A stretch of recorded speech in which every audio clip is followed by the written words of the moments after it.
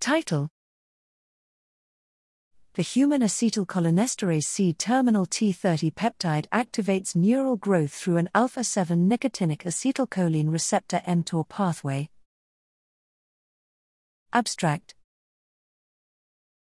Acetylcholinesterase, ACE, is a highly conserved enzyme responsible for the regulation of acetylcholine signaling within the brain and periphery. ACE has also been shown to participate in non-enzymatic activity and contributing to development and aging.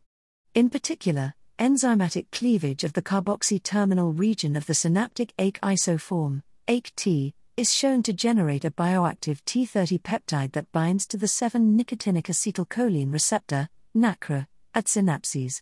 Here, we explore intracellular mechanisms of T30 signaling within the human cholinergic neural cell line SHSY5 while using high-performance liquid chromatography, HPLC, coupled to electrospray ionization mass spectrometry, SEMS/MS.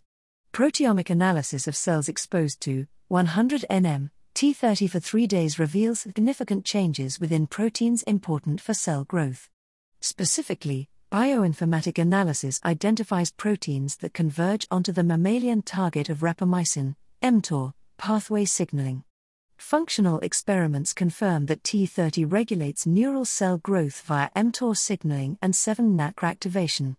In addition, T30 was found to promote NTOC1 pro-growth signaling through an increase in phosphorylated L4E and a decrease in autophagy SEB2 level.